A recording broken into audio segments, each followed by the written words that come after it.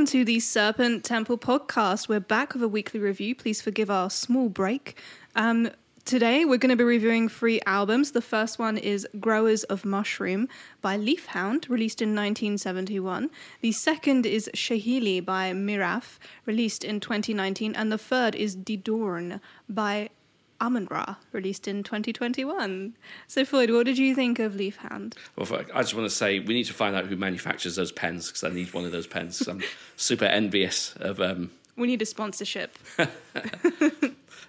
I thought I really like this album, and it was interesting reading up about it because it seems to have a lot of lore and history surrounding it.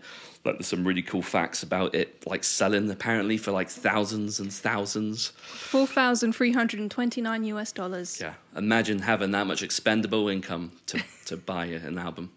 That's crazy. But hey, I mean, this is meant to be like pretty much one of the proto Doom albums, right? Yeah, it's like a really kind of cult legend proto Doom album. A lot of the members, I mean, it's got Pete French, who went on to form Atomic Rooster and also starring Cactus. So it's one of those. And yeah, it's one of, apparently it's a much sought after LP by collectors. So the $4,000 one was like a mint condition copy of the 71 release, I believe. And it's crazy because, do you know, I actually get such an American kind of vibe and flavour from this album. Yeah. Like, I would not have thought this was like a London-formed band. Like, it was just... I don't know if it was the cowbell in the first track that kind of swung me towards thinking it was a US band. But no, there's a lot of cool shit going on here. And it's, as I've said once before, one of my favourite things about doing this podcast is just discovering so much music from this decade that's just... Well, not flown under the radar, because obviously this is highly sought after. I mean, flown under my radar, at least. Yeah. Pretty fucking bold of me to claim that a band has flew under the radar just because I haven't heard of them. But no, there's some cool shit. And like, as you said, like, it's got Pete French, and his vocals are great. I love his vocal style. And then apparently he also had some members that went on to form Free and Foghat. I only know one Foghat song. You know that? No. Slow Ride. Take it easy. Great song. I'll check it out. Yeah, no. It's their rendition sounds better than what I just did. I'll leave that to actually listening to. Who knows? I'm still on the bench. On the fence. On the bench. Still on the bench. You've been subbed in. Oh, it's all that football stuff. Anyway, let's not go. For the record, I don't give a fuck about football. Sorry. Couldn't give a shit. I like playing it, but I just don't like watching sports. I prefer to do the sport. Yeah, I'm with you on that one. Yeah, for sure. I mean, you do like wrestling though, so I mean that is entertainment. That's like the fine balance between sports and entertainment. And I do really like badminton as well. And I've spoken to a few people at work, and we've actually been talking about getting a game of badminton together. No way. So if anybody is, well, not anybody. I'm not inviting anybody in the world to come play badminton. Random people of the internet. But yeah, no, I love it just because it's just like tennis, but far easier. I thought it was harder than tennis. Did you? Yeah, I like badminton. I like how it's called a shuttlecock. Yeah. That's a strange word, and I like it. Yeah. It's very British sounding, isn't it? It's so shuttlecock. British. Oh, get Dickie on board. Let's go play with the shuttlecock. Oh, that reminds me. Have you seen that embarrassing as fuck clip? Sorry, we'll get back to Leafhound in a second, I promise. This is more important. Seen that embarrassing as fuck clip of Boris Johnson at the 2012 Olympics? Which one? It's the one where he's talking about table tennis. No. And obviously he goes, table tennis, we invented it and we called it whiff-waff. And it was just all this. He was just doing his usual mumbling, fucking tripping up over himself. Yeah. I mean, that's rich coming from me. I mean, is it true? Is that well, apparently it's legit. It was called whiff-waff. It was an original derivative of the game, which originated in the UK, was called whiff-waff, yeah. I feel like the British are masters of absurdism. Yeah. But like before they knew that was what they were doing. Yeah. I mean, you could have called it something majestic. No. Like feather whirling. I don't know. But no, whiff-waff. Yeah, they're just... But there you go.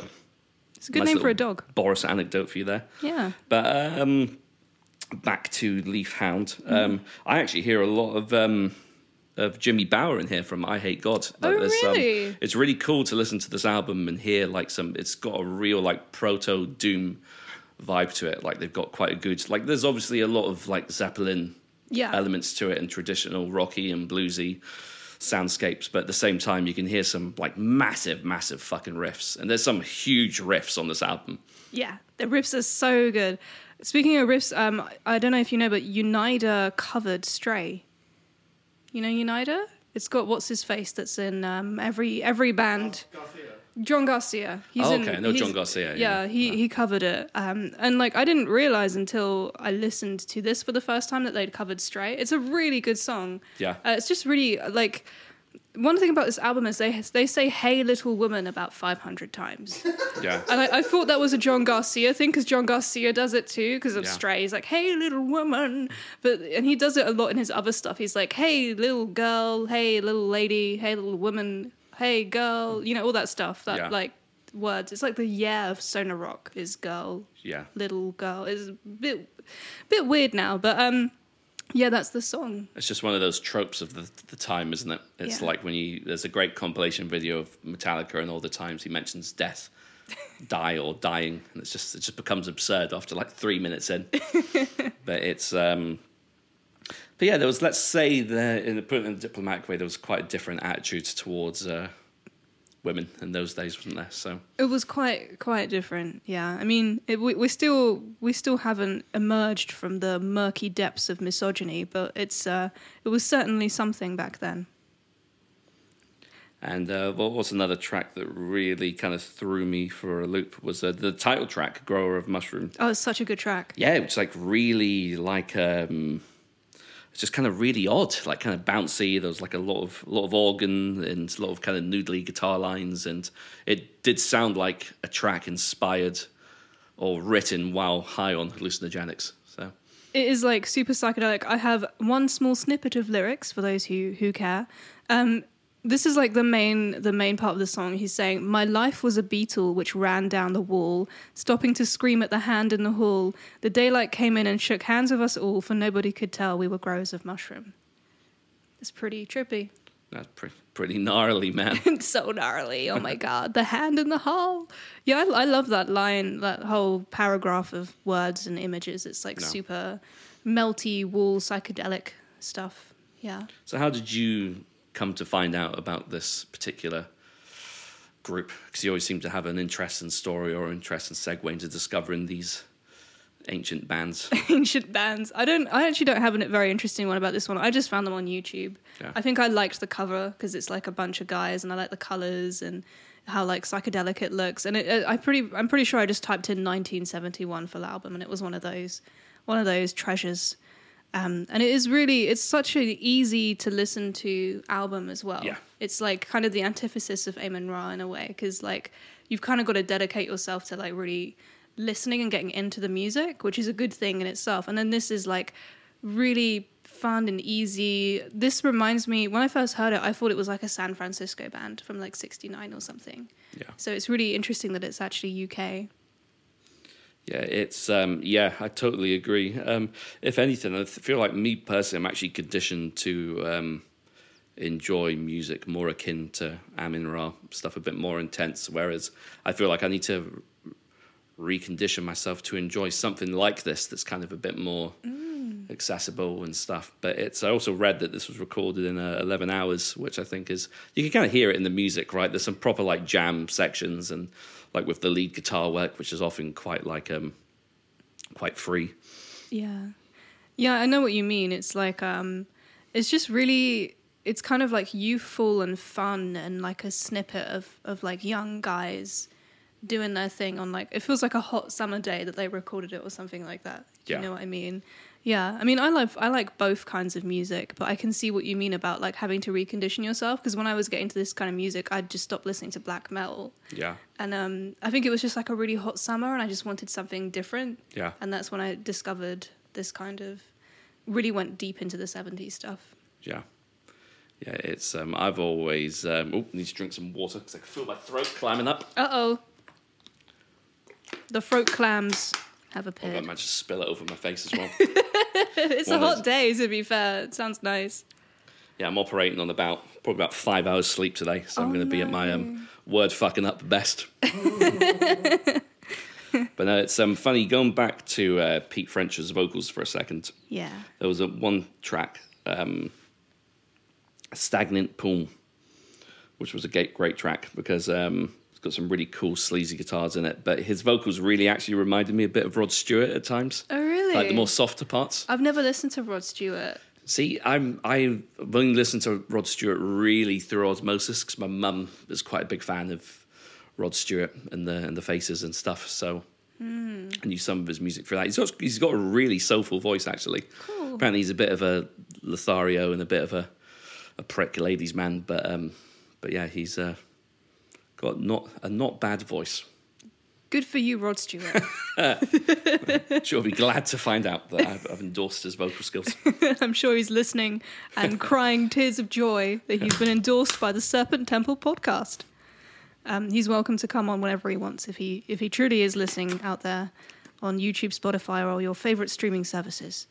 But yeah, I think this album is definitely a go-to if you want to discover the 70s, if you want to hear like an aspect of that sunny side of the rock, whereas like Rooster is more of the depression side. This is the fun mushrooms that precede the depressive episode. Yeah, yeah, because there's some serious like emotional fucking like gravitas to that Rooster album, like through like the lyricism and the vocals, right? You could tell that was coming from quite a dark place, whereas this is definitely, exactly as you've just said, something a bit more accessible and it's playful, fun. Yeah, I feel like Cactus is like the far joyful.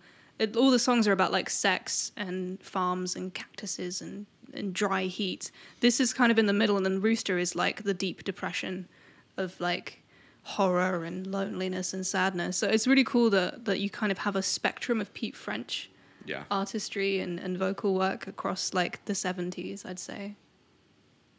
I indeed. One track as well, Work My Body. It's quite a good track. Enjoyed that. Some great organ work in here as well. That's some pretty euphoric organ work that I really enjoyed. I really miss organ music, like in pop. Yeah. We need more of that in metal for sure. I think that's probably why I think we all are quite fond of later Opeth stuff, right? Because I feel like they make pretty damn good use of the organ. Mellotron, and obviously like what's his face, Ackerfeld is like a big 70s rock guy, so I wonder if almost certainly he got it from that era. Yeah. Well, I mean, I think that is probably as much leaf hounding as we can do. I will say the band's name and most of the song titles are taken from an anthology of horror stories by Herbert Van Faal. Oh, I've never read any Van Faal, but he sounds intriguing. I might check him out. Oh, that's cool. Yeah, I mean, usually these days it's like solely Lovecraft or maybe some Poe, but I wonder if Van Faal is like any good. Yeah. Gotta check it out. I have to check that shit out. Hell yeah. Yeah, I didn't really delve too much into the lyrics because it just seems like your traditional, like, it's 70s. just ladies. Yeah. Yeah, it's nothing like particularly deep, I'd say, about it, but I think there's always a space for this kind of music for sure. Yeah. That was a good recommendation, a good find. Awesome. So shall we move on to I think I've heard people say Myraf, but I've also heard Miraf because it's an Arabic word that apparently means legacy. So this is the Shahili album released in 2019. See, I'd veer towards Miraf only because that sounds better to me. It sounds more Arabic, right? Yeah, Myraf just sounds like an English dude going, my wrath. Myraf. Have you heard of Myraf? I heard it during a game of Whiff Waff. Sorry. I just love that word. It's ridiculous. Oh. What did you think of Shahili? Okay. A few years back, I decided to diversify my taste in heavy music a bit because I was pretty much predominantly just consuming death metal and black metal to a point where I'm just like, I'm done with this shit. So I need something a bit different, a bit more lighthearted. So I started to get more into kind of like power metal. And then I wouldn't even say this band is a traditional, like solely a power metal band, but I think what I really like about this group is they've got all the best elements of power metal, whether it be the super catchy vocal lines, like simple but really groovy guitar work in the slower sections, but they managed to infuse it and couple it with their kind of was it fair to say Middle Eastern style orchestrations. Yeah, so I know the band are from Tunisia, right? My knowledge of this part of the world is not great, but honestly, mine too. I'm pretty sure. I mean, if it's Arabic, they're using makam probably. Yeah. But it's like a great blend, and it's something I hadn't really heard before. And we were reviewing Marrakesh the other week, and talking about how they were able to quite seamlessly blend the more extreme facets of metal with the music, with like Middle Eastern music. Whereas this group, I feel like, are doing the same, but with power metal in a way that it doesn't compromise either elements. But just like some of the vocal lines are just super, super catchy. He reminds me a bit of Tobias from Avantasia at times. Like it's a similar kind of timbre to his voice. And just even the structure of it's poppy, but in a good way. Yeah, totally. It's like kind of cheesy, but it's so like, it's great. I love it. Yeah. See, cheesy's fine as long as it's catchy and it's like, and it's a well-written song. Like I've never had really an issue with that. But no, this is a great album. I love just kind of listen to this. And I think the guitar tone is great. And it actually reminded me a bit of, do you remember this really kind of, they had moderate success. There was this second wave new metal band called Soil. I remember the logo. It's like a big S and then like a weird eye and... Yes, it was just like, it was like small and lowercase letters, like all jumbled up. MySpace Days kind of logo. Yeah, but there was a band called Soil, and they had an album called Scars, and basically the guitarist, Sean Glass, I'm pronouncing it Glass because he's American, and that's how he'd probably pronounce it, was he used to be the guitarist, might have been the founding guitarist in the death metal band Broken Hope. Okay. But anyway, so this was like him foraying into new metal, and the guitar tone on this album, that album, are almost fucking identical. No way. But it was a really good guitar tone. Like, it's just, the Palm Mutant sounds so fucking, like, groovy and catchy. Like, it's clear. It's not muddled. It's just got the right amount of distortion. Like, I really, really like the guitar tone on this album. That's awesome. It is really well produced and mixed. It's gorgeous. Like, I love this, and Legacy, I think, is their previous one, released in 2016. They kind of wrote Legacy with Shahili in mind, so they were like already planning this when they wrote the previous album, which I think is awesome. And you can really hear like the production is really similar. You could listen to both those albums back to back and it would feel like one, I think. Yeah, because I actually did. I think you're 100% spot on with that, because I did dip into the previous album a little bit, gave that a listen to, and you could totally, this is definitely a continuation of that sound. And I reckon, even especially more so I'd say in the first few tracks, and I feel like it kind of like throws a few spanners in the works a bit later on. Like there's the track which I've made that's called something Dice, Wicked Dice. I think has some quite cool proggy elements to it. Yeah, I really enjoyed. They do have some proggy moments for sure. Yeah. Like I really like that about them. They're like not trying to conform to like a particular genre. They're just doing their thing. Yeah, and it's but yeah, just so many just really easy to listen to moments on this album. I really like the track Monster in My Closet. The second, like the actual first proper track on the album, Born to Survive, has got some great riffs as well. And I think you've got, I'm going to attempt to try not to butcher the names here. You've got Elias. I think it's Elias Buchucha. That's how I'd say it, Elias. So he seems like he was responsible for a lot of the keyboards and the orchestrations, and I think that is quite a key element as to what makes this a good album, is how well blended the orchestral elements are with the traditional guitar work and the bass and the drums and the vocals. That's something I'm really fussy about, as you guys know very well. But something I love about like Arabic and a lot of Middle Eastern pop music is I love the cheesy synth in that. Yeah. They actually use synth really well. And I think they're not doing that like 80s thing where it's like really empty music and you've got this like, this like screechy, horrible synth just crawling through the mud of blech. But anyway, this is great. It's like really, really poppy. It reminds me of like crazy parties where people are like doing the shrill kind of ululation thing that I used to go to when I was a kid. It's like so fun. And also Elias, he is listed as a conductor on Sepultura's 2017 album Machine Messiah. No way. There you go. That's pretty cool. That is pretty cool. Regrettably, I've never really given much thought to it. I've never listened to any Sepultura material post Max Cavalera. I'm just not a Sepultura fan, but I do respect their body of work. So, I mean, that's really cool that he's worked with them in that way. Yeah. That's cool. I mean, you could tell by listening to this that he's obviously got some great, he's got a great ear for composing and stuff. Yeah, definitely. And I think to add to your point about the synths not being kind of cheesy, I think it's because they sound quite authentic here, right? Like it's got like quite a traditional sound to it. I mean, they do use some real instruments. They do use violin, rhubarb, which is like a stringed bowed instrument. It sounds so beautiful and mournful. And also the bendir and the darbuka and clarinet too. Oh, nice. I did see that they had about 8 session violinists listed. So but it's cool. I love when so much effort went into an album, you know? Yeah, me too. This kind of blew my mind. So Miraf, pre-Miraf, hang on, let me find the little paragraph that I wrote about this so I don't fuck it up. It was formed as a blues rock act called Ecstasy, spelled X hyphen. Oh, like ecstasy. Okay. Yeah, X hyphen TAZY by a 13-year-old guitarist Malek Ben Arbia in 2001. Yeah. That's amazing. Yeah. Forming that band in like when you're 13 years old. Of course, it's called Ecstasy. You're 13, so you're like, drugs, but like I'll forgive him that.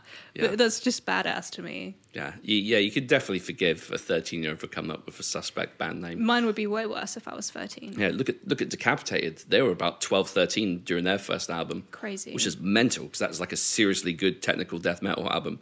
Yeah, so that's how is that scary. Fucking possible? Literally, the drummer Vitek was like, I think he was literally about 13. And then, like, Alan from Primordial, he was, like, 14 when he joined Primordial, right, in 91. That's just... Yeah. See, that would make sense, because I remember when we checked his age, and I was just like, because I was like, because he didn't look old, but I'm surprised at how young he was. But, yeah, it makes sense that he joined at a young age. Yeah, it's true. He's got good skin, either way. It's, like, very smooth. It's that Irish sea, isn't it? Is that what it is? Yeah, we're deprived of any fresh salt air. It's true. in this city. It's just... Yeah, the size of misery that bathe our breezes here.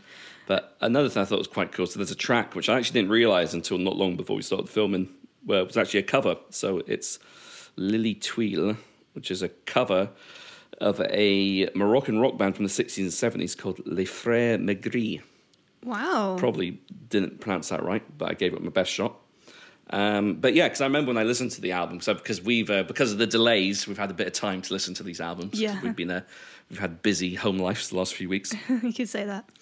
But yeah, I remember when that track would come on, I was like, this has such a different flavour to it, and it's because it's a cover from this Moroccan band, and it's quite cool. It's got some really cool soaring guitar leads on it, and it's just the instrumentation on this album is just fantastic. I think it's not too much. Like, this is the problem with, I think... Sorry, I'm going a bit of a rant here. Go for it. But this is the thing with a lot of power metal, and I think you could apply the same logic to technical death metal as well, where it's too much fucking, like, guitar wankery and fucking about to the point where you just alienates you from it. And it's power metal and good sort of death metal, tech death. The best bands are the ones that know when to restrain themselves and focus more on songwriting and less on showing on how many notes you could play. Like, that shit, that has a time and a place, and it's great to hear occasionally, but not all the fucking time. Yeah, I totally agree with you there. I mean, I think that is something that the more, like, virtuosic elements of genres in metal, like, you know, power metal and prog and stuff, that is something that... I mean, I saw Dream Theater live once, and the drummer did, like, a 10-minute solo. Yeah. I left. So, you know, like, I liked it up until that point, but then I was like, you know, this is just ego shit now. Like, this isn't like art anymore. Do you remember if it was Mike Portnoy or the other guy? I think it was Portnoy. Do you remember what Portnoy done did you hear about his beef with the NHS? The NHS? Yeah, he was, I think he caught some bug in the UK once. Yeah. And then went to the hospital and was complaining that he had to wait for a few hours to be seen. And it was like you come from the place where you're bankrupted.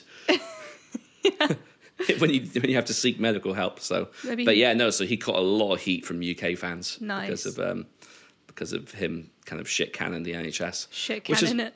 Which is funny because, like, a lot of us do end up shit canning it at some points. But we're allowed to, we're English. Exactly. It's always different when someone else is, when someone not a UK national is shit canning. Especially given the fact that there's, like, a new GoFundMe every single week from people I know who live in America who are like, oh, my tooth is rotting out and I will die if I don't get some treatment. It's like insane. It's mental, absolutely crazy. That's not a criticism of any American people. It's just the ridiculous health system over there. Yeah, it's like that should not be the norm for any human on this planet.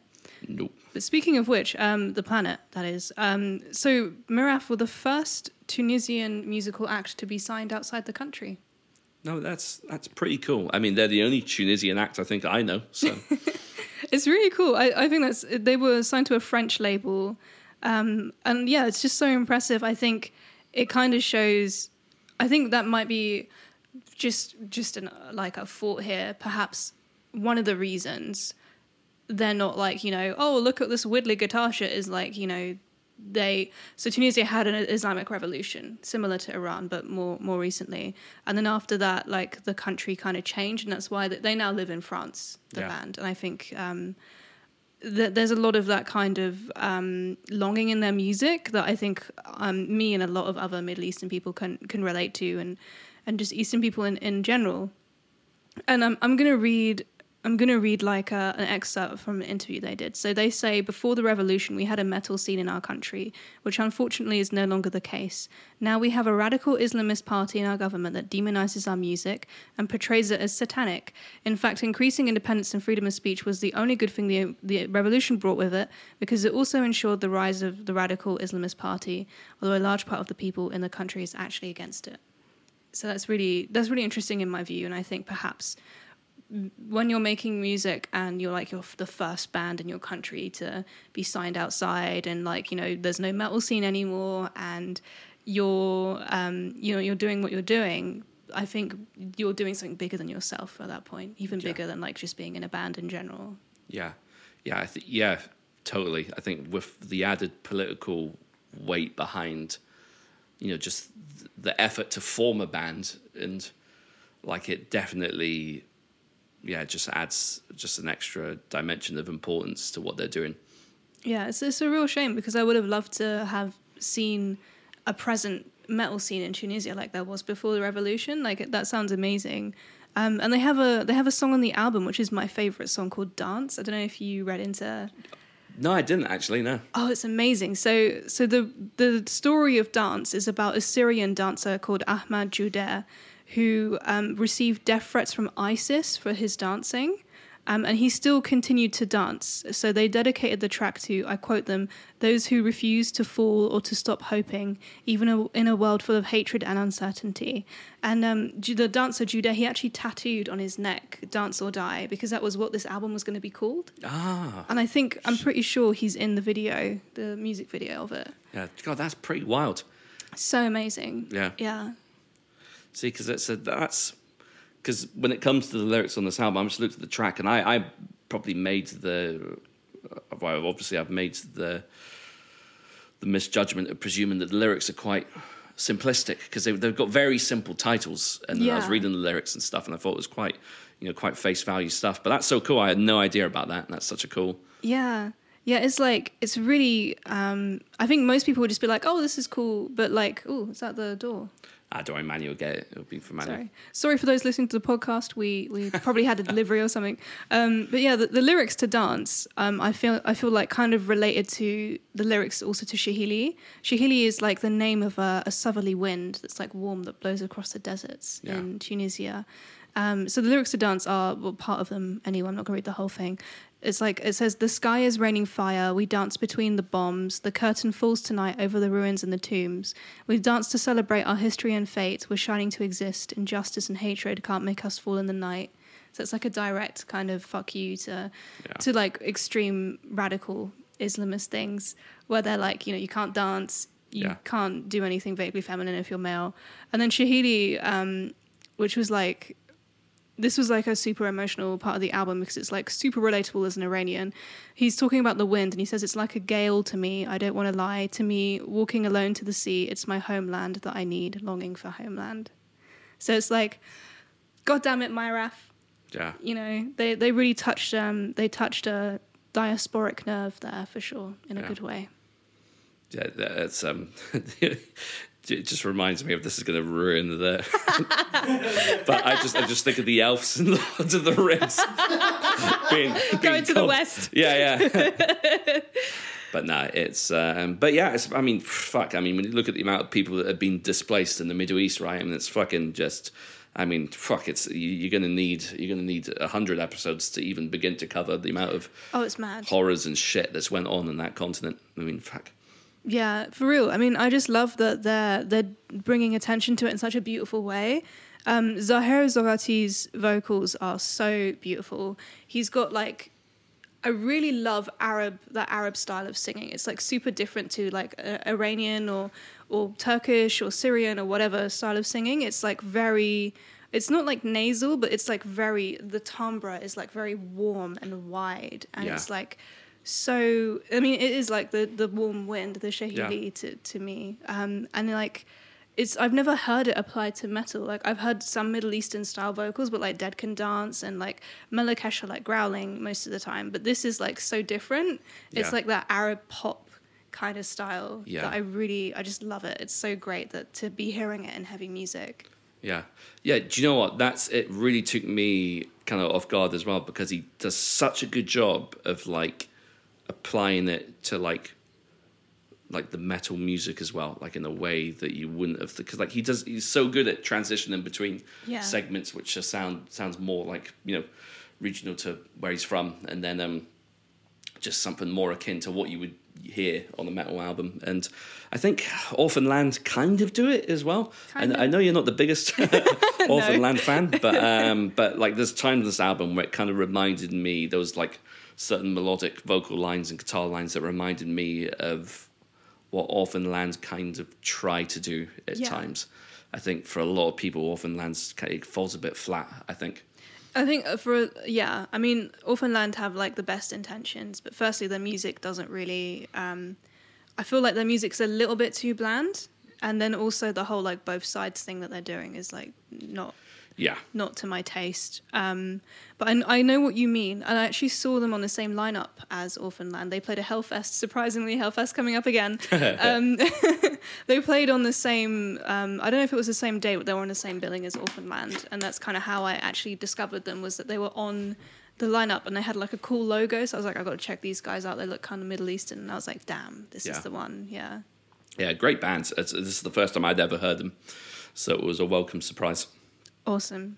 Yeah. There's a lot of stuff to look into. They have a few albums, but Legacy and Shahili I'd say are the best ones. Yeah. I'm hoping that they're going to be I feel like they might be recording something soon. One of them just had a baby though, so I'm not sure. So, but they're definitely still active, right? I mean, they're listed as still active. Yeah, I believe they better be still active. I will send them angry messages if they dare go on hiatus. Yeah. Yeah. Also, the singer Zaher Zorgati, he is actually on the 2021 Epica release Omega, and he does vocals on track 8. Oh, no way! There you go. Cool. Yeah. Epica also recorded a few covers of songs from the Attack on Titan anime. No way! That's so random. It's the only anime I've ever really watched. I've never watched that one. Yeah, it's quite good. It's quite fucked up. But Amy basically convinced me to start watching it, and I was just like, okay. And I was like, oh, this is really fucked up. This is up my street. Sort of like giant thins eating people. And not like I'm into vor or anything, but it's funny that you should say that. But it's but yeah, no. So in the Epica recorded a few covers of like some of the. I think it was the intros to some of the seasons and stuff, so it's pretty cool. I actually like Epica. I think I'm not too big into the symphonic area of metal, but Epica, they kind of do it for me. I quite like what they do. I've never been a big like Nightwish. Have never really done it for me. I don't mind Within Temptation, funnily enough. I actually quite like a few of their tracks, but anyway, that's enough about that. I'm ashamed to say I don't like any of those bands. I think there was like one Phantom of the Opera song that Nightwish did, and that's just because I like Phantom of the Opera. Yeah. But I think it was when Tarja Tiranen. So the original one. Yeah, she was the singer, and her voice was a little bit too... operatic? Yeah, she was too operatic for me. I like the new one. What's her name? The new one's Floor Jansen. So. Oh, okay. Well, there was 3. Oh, no, it was the one before Tarja then. What was her name? So Tarja was I'm pretty sure Tarja was the first one. Oh, it's always Tarja. But there was like another one with There was a second one. She had a really pretty name. I didn't even realise that she's been replaced. So the second vocalist was there for maybe 1 or 2 albums, and then the one they've had for a while is Floor Jansen, who used to be in the band Revamp. Well, I think it's still in the band Revamp, but she used to do like ground vocals in that band as well, so it's quite cool. That's awesome that she can do both. Yeah, so she's like kind of combined. She's got equal footing in the operatic style as well as the more kind of nice traditional kind of metal singing. And but yeah, it's that's I think a lot of Nightwish fans are now settled on Floor being like the perfect vocalist for the band. Oh, that's awesome. I think I have respect for all those bands. I just have like, I'm very picky about like operatic style vocals. I like very pure, clear, like not too much vibrato, not too much like, it's really hard to get that area of the voice nice. Basically, you have to train for so long for that not to sound like bad. Basically. I know exactly what you mean. And that reminds me, after this, I've got to show you a song by, the band Therion? Yeah. Yeah, they've got a song that has got like, it's so operatic and ridiculous. And like, I first heard the song watching, this was like the early days of the internet where I used to download wrestling matches off of LimeWire.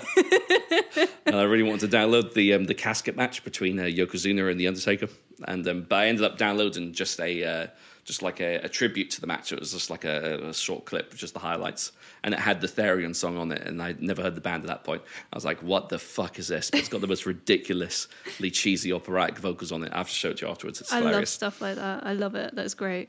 I mean, I criticize operatic vocal ability, and I'm pretty sure I have absolutely none. So come at me, and I will accept all criticism. But we go on to the next album. I think we should. So, De Doorn, forgive me if I pronounced that badly. I've never pronounced anything in Flemish in my whole life. But this is the 2021 release by Amun-Ra. It's their first non-mass release. They did 6 mass albums, which were part of a whole body of work that were connected. And now we have the new Amun-Ra. God damn it, you stole my fact. I'm so sorry. You could have it back. Why don't you just edit it out? No, we'll re-edit it. So this is their first. No. But no, this is great, and I think this is their first album with Relapse Records, I believe. Their first major label album. Yeah, and I think you can hear a massive upgrade in production. It's so stunning. Oh, this album sounds fucking huge. Yeah, huge. I would even say huge. But yeah, and it's like it's because we were saying off the air that Amun-Ra are a band kind of similar to The Body for me, where they're quite prolific and there's a lot of output in terms of like EP splits as well as full length. So I find it a bit hard to keep up with everything a band's done, and it's a bit overwhelming for me at times. But I really enjoyed Mass 6, which is the one that had the swan sort of on the cover, which was a great album. And I feel like this is still like a continuation of that style, but I'd say on an even more kind of grand and kind of melancholic level, which is interesting because apparently, sorry to interrupt, but apparently Mass 6 was recorded while some of the band members' parents had died. I remember reading somewhere. That's brutal. So I think that was a particularly difficult record for them. So this is probably the first one they've done while processing all of that. Yeah. And I think that maybe comes across in the music. It comes across for sure. I was reading the lyrics earlier and I wanted to weep because it really reminded me of the grief of losing a parent or something like that, for sure. I think part of the prolific nature of Amun-Ra is that they formed the Church of Ra. Yeah. In 2000 and at some point. That was really smooth. I liked it. Thanks, guys. Well, it was 2005, around 2005, the release of Mass Free. So some of the bands that are part of the Church of Ra are Weegadood. I've always said Weegadood, but Weegadood. I'm so sorry, European friends. I have completely shat all over precious language. That band, Oathbreaker, Hessian, the Black Heart Rebellion, Dane, Sora Kingdom, and other artists / bands are part of the collective, which is really cool. And there's also 166 I said that so badly. I didn't even notice. The word just fell out of my mouth. 166-page book, limited to 300 copies, called The Church of Ra, released in 2008. So I wonder if that's going to have like Leafhound LP price status one day. Potentially. So it's like a Belgian collective, isn't it? So I think that's the common denominator, that they're all Belgian. I know Weegedude, or however you pronounce it, they are a great band. I saw them Damnation once, and they kind of play like quite atmospheric black metal. And Oathbreaker are great as well. I like really cool. And I know I think all three bands share a few members. Yeah. But I mean, they've all made their own individual stamps on the music scene, I reckon. And I think Caro, the vocalist from Oathbreaker, she's listed as being a session vocalist on this album. So I think she is performing all the female vocals you hear on the album. That's really cool. I was wondering who that was. I didn't have as much time to research this one. But yeah, I love those vocals. They're gorgeous. It's great. And there's some tracks that's Consult Me Notes, where we're not going to try and pronounce the name of the songs.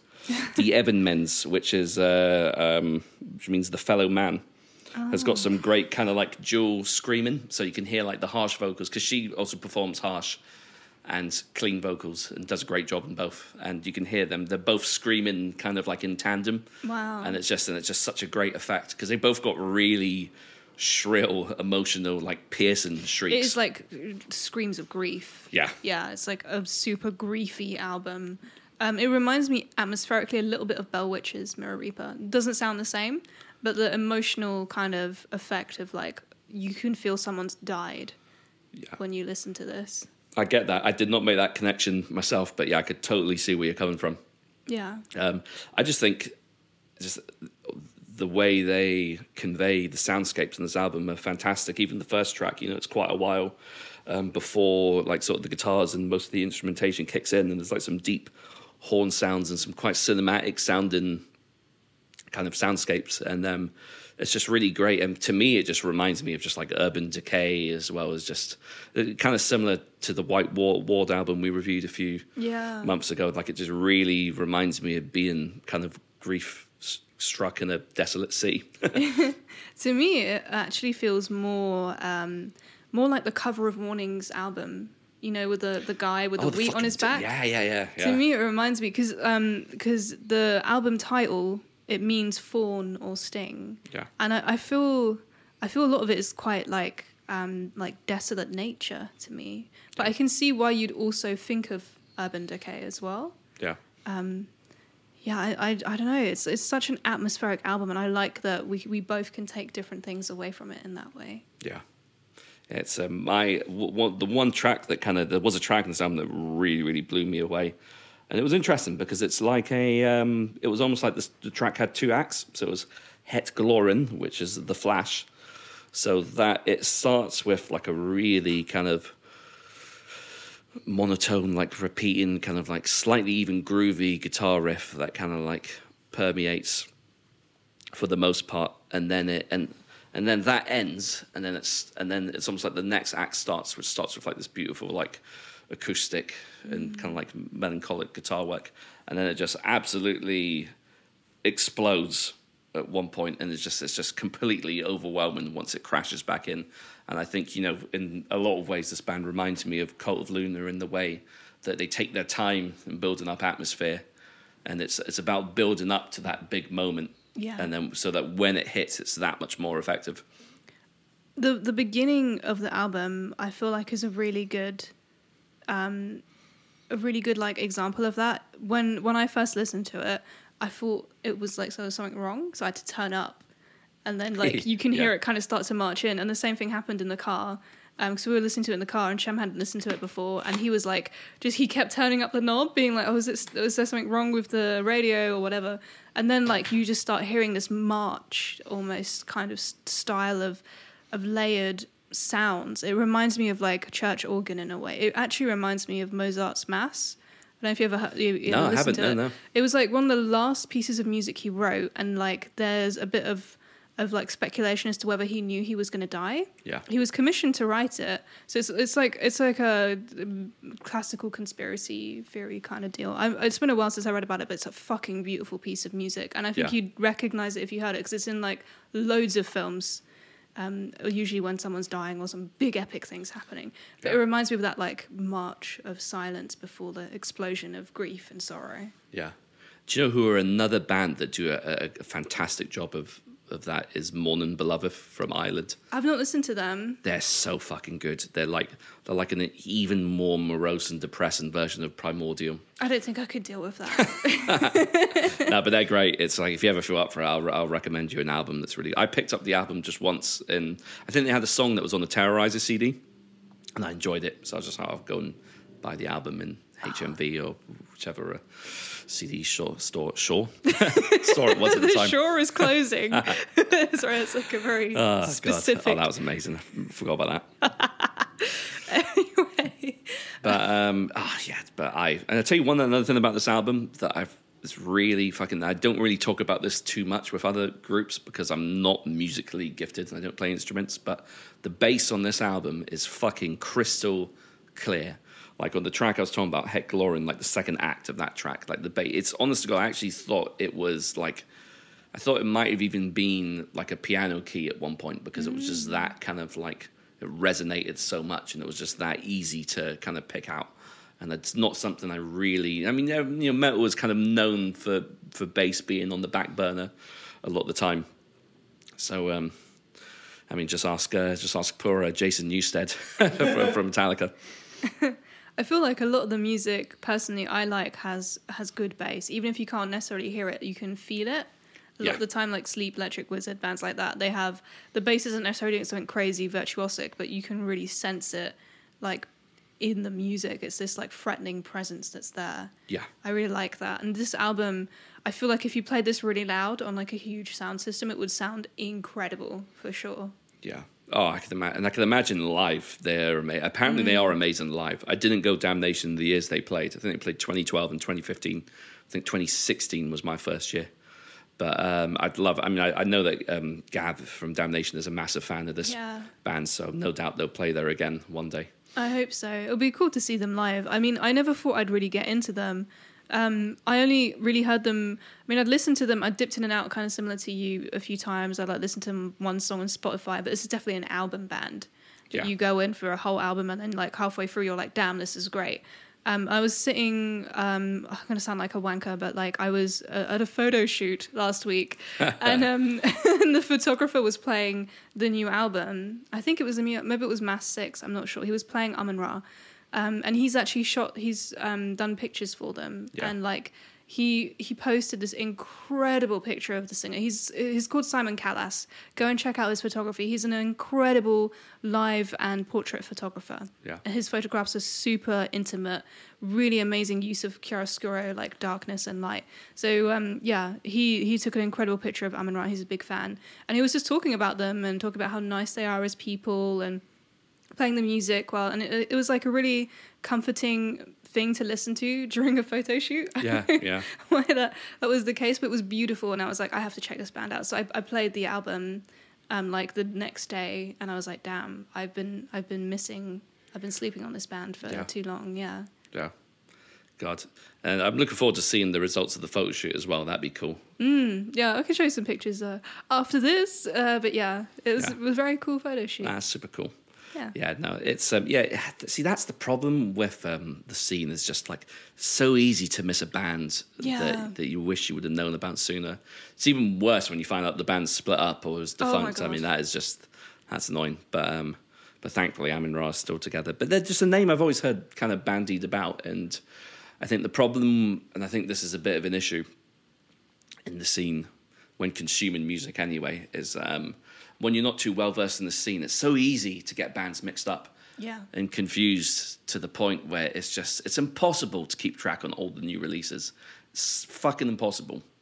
And I think a lot of the time, you know, people's opinions on bands, they're kind of like these weird, like people like inherit like platitudes and opinions of bands just based on what others have said. So people have never checked out a band. They've just taken what the general consensus is on that band and taken on that opinion for themselves. I know exactly what you mean. And it's like, I just feel like that happens so much in the scene. There's so many people that have never really listened to or given an artist time just because they probably feel like they don't have the time to check them out. So just go and buy. You know who I did that with? Emure. Or Emure. What, Frankie Palmieri's band. Yeah, because everyone on my Twitter used to take the piss out of Emure all the time. And it was like really funny, but I was like, oh, they must suck. And then they came on in the car and I was like, who the fuck is this? This is great. This guitar tone's amazing. Like, the songs are really fun. And like, it's totally like what I want WWE. I'm sure they already do, but like, it's like a WWE style. I want to like watch someone smack down, whatever the term lingo is, to this badass music. Well, funny enough, Kurt Angle, famed WWE wrestler, was on the album cover of one of Emure's albums, Well, there you go. The spirit of wrestling resides in the music of Emure. And Kurt Angle's an absolute beast. He won the Olympic gold medal with a broken neck. Oh, my fucking God. Yeah. Fuck that. I'd go home. An absolute machine. I mean, he's paying for it now. Like, he's kind of got the whole T-Rex in at the moment, where his neck's a bit fused and his arms are quite short. And neck small. Injuries so common in wrestling. Oh, God. But, no, I fucking love Emure. I think they're great. Like, band Emure, I like Acacia Strain as well. They actually famously had some beef, Emure and Acacia Strain. But, I just love that. I just love that fucking really filthy, groovy. It is groovy and filthy. I like that. It's great. It's so dirty. But I say Amon Ra is quite groovy and filthy as well, but in a completely sad different way, as opposed to a violent way. Yeah. But and I just want to say again, I think the vocals on this album are just absolutely out of this world. They're beautiful. I give massive credit to vocalists, and I'm just presuming this here, that are absolutely fucking shredding their voice for the sake of the art, because that does not sound easy or painless to do. I love that none of the vocals are in English as well. I really like that. I'm right. You frowned for a minute. I was like, uh-oh. No. That was just me thinking in my head, I'm pretty sure I checked and found out the same thing. No, I think it's all in there. It's all translated. And I went on the Metal Archives to read the lyrics, and it looks like they're all in Flemish. Yeah. And I love reading lyrics, as I'm sure people have realised now. The end of the last song was like... It was like the first time I listened to Warning and I cried. And like the end of the last song is like, I shall read it very quickly. Go for it. For those who wish to know. It's literally, I mean, in interviews, Amon Ra have said they want to like embody like despair and loneliness. And I think this is the most crystallized embodiment I've ever read. So the lyrics are... I avert my face, forever on my own. In your embrace I am alone, forever on my own. For our sins we must atone. Have faith in happiness beyond. Have faith, there is happiness beyond. I live for you. Remember my whispered words. I may come and go, but I alone will remain. For better, for worse, eternal, coming and going. Lingering love, coming and going. It's like sad. Yeah. Yeah. Yeah, that's some good lyricism there. I see you went to the effort of translating the lyrics. I didn't translate them myself. I just read the translation. I can't read Flemish.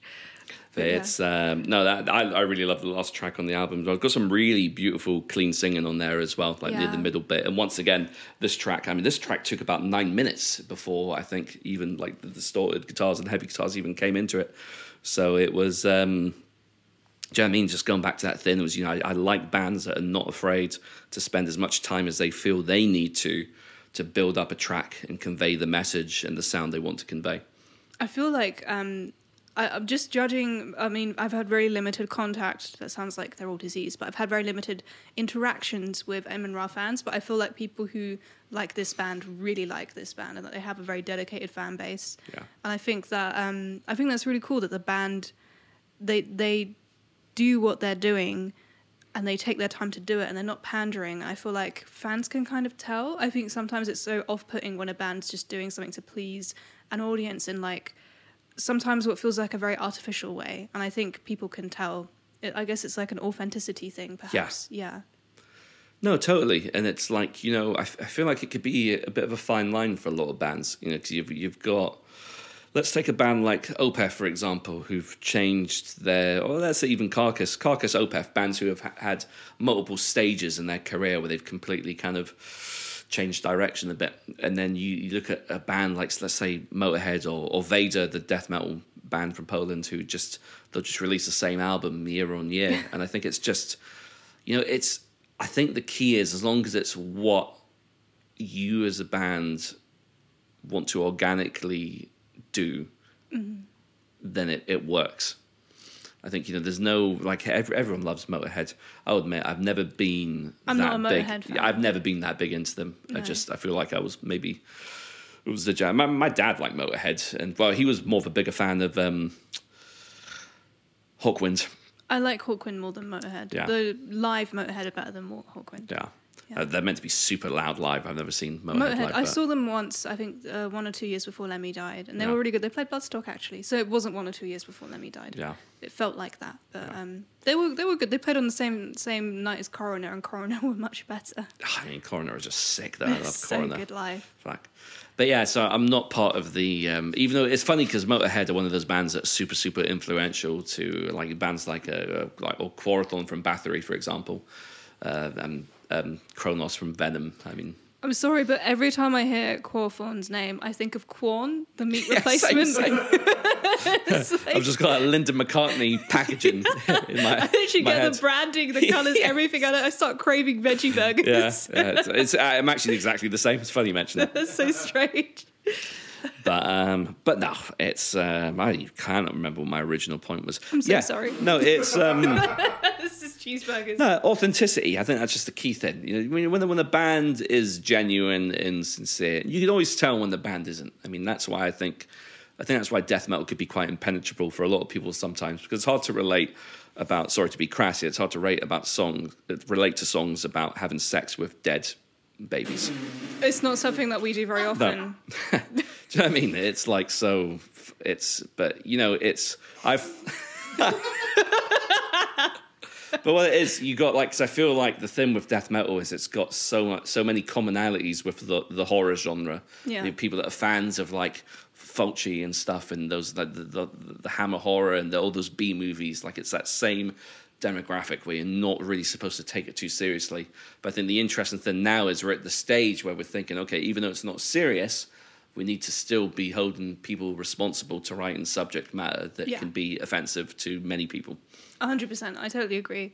Yeah, I mean, that's really important. I think, God, what do I think about this? I mean, it's just shit that some people are so, like, mentally out of touch with reality that they've got to, like, the most entertaining thing to them to write about is, like, hurting another human being, especially Yeah. one that's weaker than them. It's like, why is it metal to you to hurt a child or a woman? Like, that kind of shows how insecure those people are, that they think that, like, they can't take on anything bigger. Like, why don't you write about, like, disemboweling a dinosaur? Why don't you write about, like, why do you write about sucking the cock of an alien? I don't know. I mean, that's far more metal, in my opinion. I want to hear about that. You know, please, someone just go do that. I will review it for this podcast. When you mentioned 100%. sucking the cock of an alien, just somewhere Geiger is staring down at you He's from like, some "Yes." afterlife saying, yes, that's what we're getting at. More! It's like- but, nah, it's good shit. It's great. I mean, I'm kind of surprised that doesn't exist. There must be some kind of, like, strange alien hentai metal out there. Well, you know about... Sheb's doing, like, Codswallop Oceans. It's, you know about rule... Is it Rule 34? Rule Yeah, something? Rule 34. Where there's basically some hentai, or I don't know if that's the correct term, some If it exists, drawn there's porn. porn. Yeah. The weirdest one I've found is door handles. Door handles. Yeah, door handle porn. Yeah. I'm trying to picture it.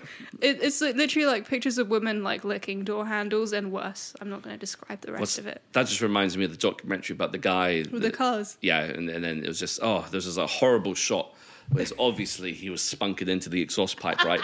And there was just... And there's a solitary pube just dangling from the pipe. I swear to God, every time I think about it, I want to gag. It's just fucking disgusting. It's But- poor cars. Is that the one? I've not seen it, but someone was telling me about me a documentary, a car fucking documentary, where there were like two car fuckers and they got them to like meet up. And then like one of the guys, he had sex with the other guy's car when he wasn't there. So he cheated on him with his car. He like cucked the guy. With his own car.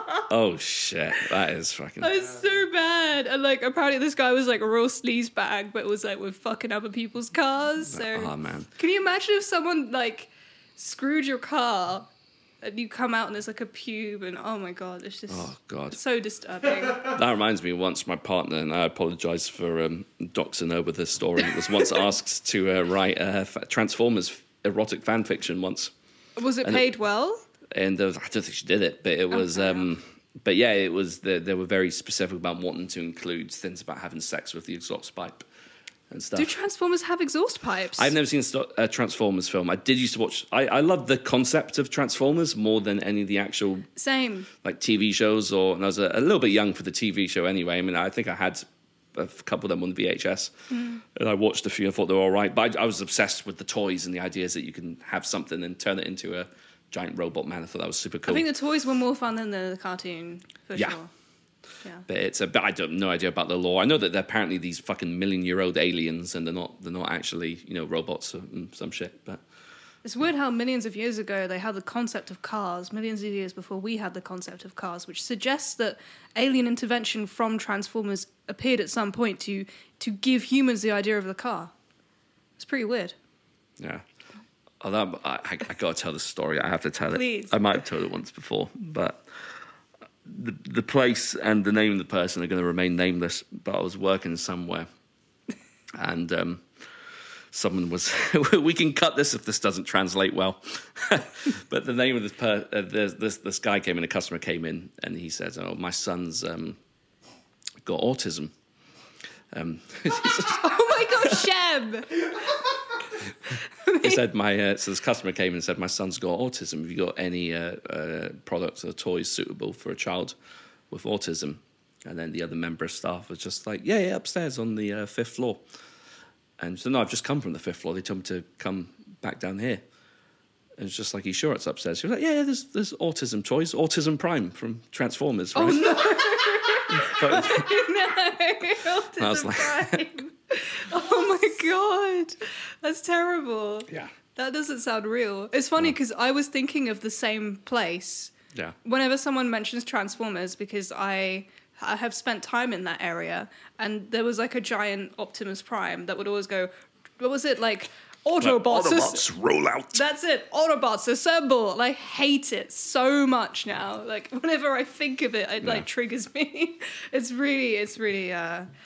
Oof, yeah, I'm not into Transformers, but I like the concept. The concept is interesting. I think they should have been more like sports car-like or UFO-ish. I don't know. So I like Beast Wars. Do you remember Beast Wars? What's Beast Wars? Beast Wars was basically a rip-off of Transformers. It might have been made by the same studio or whatever, but their main character was like a pun on. I almost said Autism Prime, Optimus Prime. It was Optimus Primal, so it was like a big gorilla. Oh my god! It was like a gorilla that turned into something. It should have been Optimus Primal. Octopus Primal. It should have been like an octopus beast. Yeah, that would have been badass. But that was cool. I remember watching Beast Wars. Beast Wars. That's fascinating. Remember that like many weeks ago I made one comment about Digimon and jeans. Yeah. We did some research and apparently Digimon do wear jeans as a sign of rebellion, and their different genes actually mean different things. And like if they've got ripped genes, they're like a rebellious Digimon. If they've got like good genes, they're like a cop Digimon. Which is like so crazy to me. But yeah, that's a fun fact for those who appreciate the art of Digimon. One of my brother knew that. He is the biggest Digimon fan. Really? He used to run home from school to catch it on TV. That is so cute. Yeah, he was 15. Oh, okay. Yeah. It's still cute. It's still cute. I liked it too. I liked it too. I much preferred it to Pokemon. I will prefer Pokemon, but I still have like 5 Digimon cards, so I'm just going to hold on to those. Yeah, I had some Digimon cards. I don't know. They were just, I didn't even know where they came from. Might come from a cereal packet or something. Probably, yeah. But yeah, fuck knows. I mean, a long time ago now. They're a lot more confusing than Pokemon. But I really like Piximon. I thought Piximon was so cute. Oh my god, there's a Pixie! It was like a little pink bowl, and it had it was super cute, and it was like super powerful as well. It was one of the most powerful Digimon. I like the ones that unfortunately are more furry-like, which back then I had no concept of furries. It's like a Garurumon and stuff. Yeah, I like the big wolf kind of looking guys. But now I'm like, oh man, I can't get into that. No, not at all. No. Amon-Ra. So we were talking about Amon-Ra, right? Yeah, we were. How did we get here? Sorry, I was just reminiscing about the time I witnessed a... I know what you're going to talk about. the bronies. The bronies, jabronis. Yeah, the jabronis. But yeah, I was in a KFC and they were all talking to each other through their plush. And that was terrifying. But each to their own, I suppose. But no, Amin Ra, I fucking love this album. I don't want to detract from how much I enjoyed this album. It's good. I love that they're on a major label and seem to have success now. And I think the upgrade in sound production, whether or not that's a direct result of the label or whoever mastered and engineered it, but it just sounds fucking great. And I hope this is the album that hopefully catapults them into a larger audience. I think so. I think they're going to do really well off this. They tend to play really great shows. They probably have an amazing booking agent. Congratulations, Amin Ra. I think this is a beautiful body of work, and they've already created like a whole discography for people to discover now too. Yeah. So I think that's really cool. And I think, I love when there's thought into like naming albums beyond just the first or exactly. Whatever. Yeah, me too. I like the whole that. concept. Like they've done 6 albums called Mass, and that's obviously a singular body of work. And now this is like a new stage, and it's just super cool. I just love shit like that. I just love just that attention to detail. I'm excited to see what they do next as well. I'm really curious just to see like if they're going to continue with the concept of this album of like the Sting and the Fawn. Yeah. Or if they're going to do something a bit more like, because they've done something so like connected. Now they're going to go new places. Yeah. I'm curious to see. Either way, it'll be great, I'm sure. It's exciting times. Super exciting. Do you think that's a good place to end it? I believe so.